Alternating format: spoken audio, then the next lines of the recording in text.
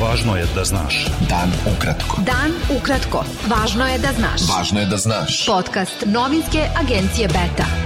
Slušate najvažnije vesti za 28. decembar. Sa vama Darko Čačić. Prema najnovijim podacima Ministarstva zdravlja Srbije, od posljedice infekcije koronavirusom umrle su još 43 osobe. Od 11.190 testiranih osoba zaraza je potvrđena kod 2.559. U bolnicama je 9.728 pacijenata, od kojih je 288 na respiratoru. U svetu je više od 1.770.000 ljudi umrlo od koronavirusa, a zaraza je potvrđena kod više od 81 milion ljudi. Krizni štab vlade Srbije za suzbijanje koronavirusa odlučio je da neće biti organizovanog dočeka nove godine ni reprize dočeka, kao i da 31. decembra i 1. januara restorani i kafići rade do 18 časova, a prehrambeni objekti do 20, javila je Radio-televizija Srbije. Mere koje su na snazi ostaju do 11. januara, a nove odluke važiće samo 31. decembra i 1. januara.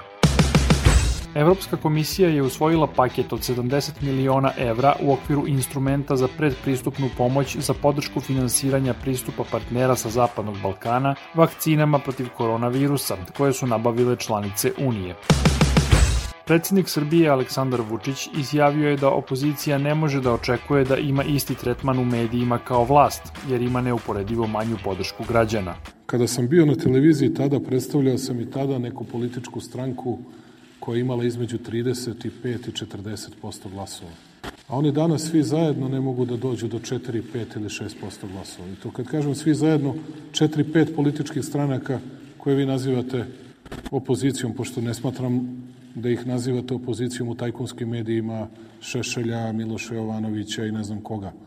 Ovi koje nazivate opozicijom, oni svi zajedno ne mogu 5-6% da skupe. Predsjednik Srbije Aleksandar Vučić rekao je da je Beograd očekivao od nove vlade Crne Gore da opozove odluku prethodne o proterivanju srpskog ambasadora u Podgorici Vladimira Božovića. Mi smo očekivali da oni promene odluku o proterivanju ambasadora Božovića iz Crne Gore. Sačekat ćemo još da vidimo kakva će njihova odluka da bude. Iako su mnogi očekivali u zemlji da će oni menjati svoju odluku u odnosu prema nezavisnosti Kosova, prema Prištini, ja da budem iskren nisam.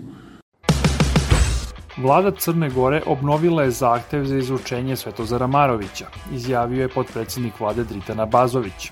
On je rekao da u cilju stvaranja boljih odnosa sa Srbijom, vlada smatra da je opravdan zahtev za izručenje čoveka koji je personifikacija kriminala.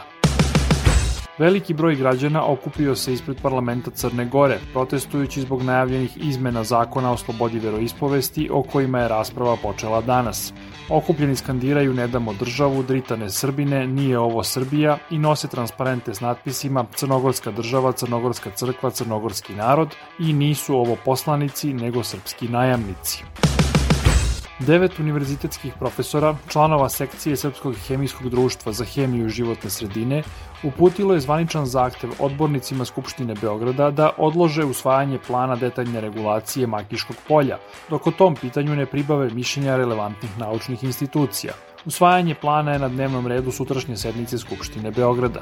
Stručnjaci navode da bi bilo kakva izgradnja na Makiškom polju ozbiljno ugrozila vodosnabdevanje Beograda i da bi veći deo grada sigurno ostao bez pijaće vode u slučaju planirane izgradnje 4,5 miliona kvadrata stambeno-poslovnog prostora na 700 hektara zaštićene higijensko-sanitarne zone. Demokratska stranka je oštro osudila ideju da se na Makiškom polju gradi bilo šta što direktno ugrožava vodosnabdevanje stanovnika Beograda. Narodna stranka je saopštila da će njeni odbornici sutra zahtevati da sa dnevnog reda bude skinuto usvajanje plana detaljne regulacije za Makiško polje. Srpski pokret Dveri pozvao je građane da sutra u 9 ujutru dođu ispred Sava centra i pokažu da se protive usvajanju tog plana.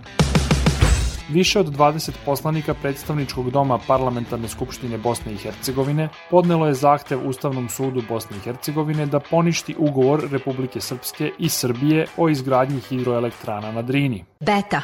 Dan ukratko. Budi u toku. Ambasadori zemalja članica Evropske unije dali su zeleno svetlo za privremenu primjenu trgovinskog sporazuma sa Velikom Britanijom od 1. januara. Vlade zemalja Evropske unije sutra treba da odobre sporazum, dok će britanski parlament o tome glasati u sredu.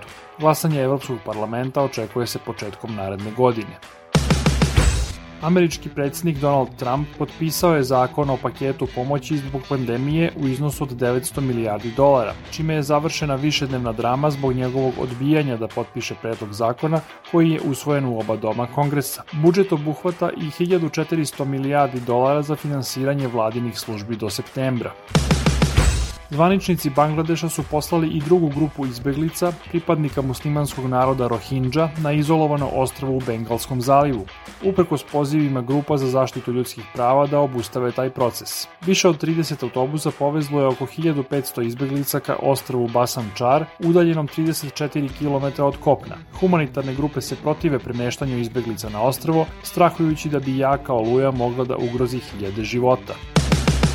Bilo je to sve za danas. Sa vama je bio Darko Čačić, slušajte nas i sutra.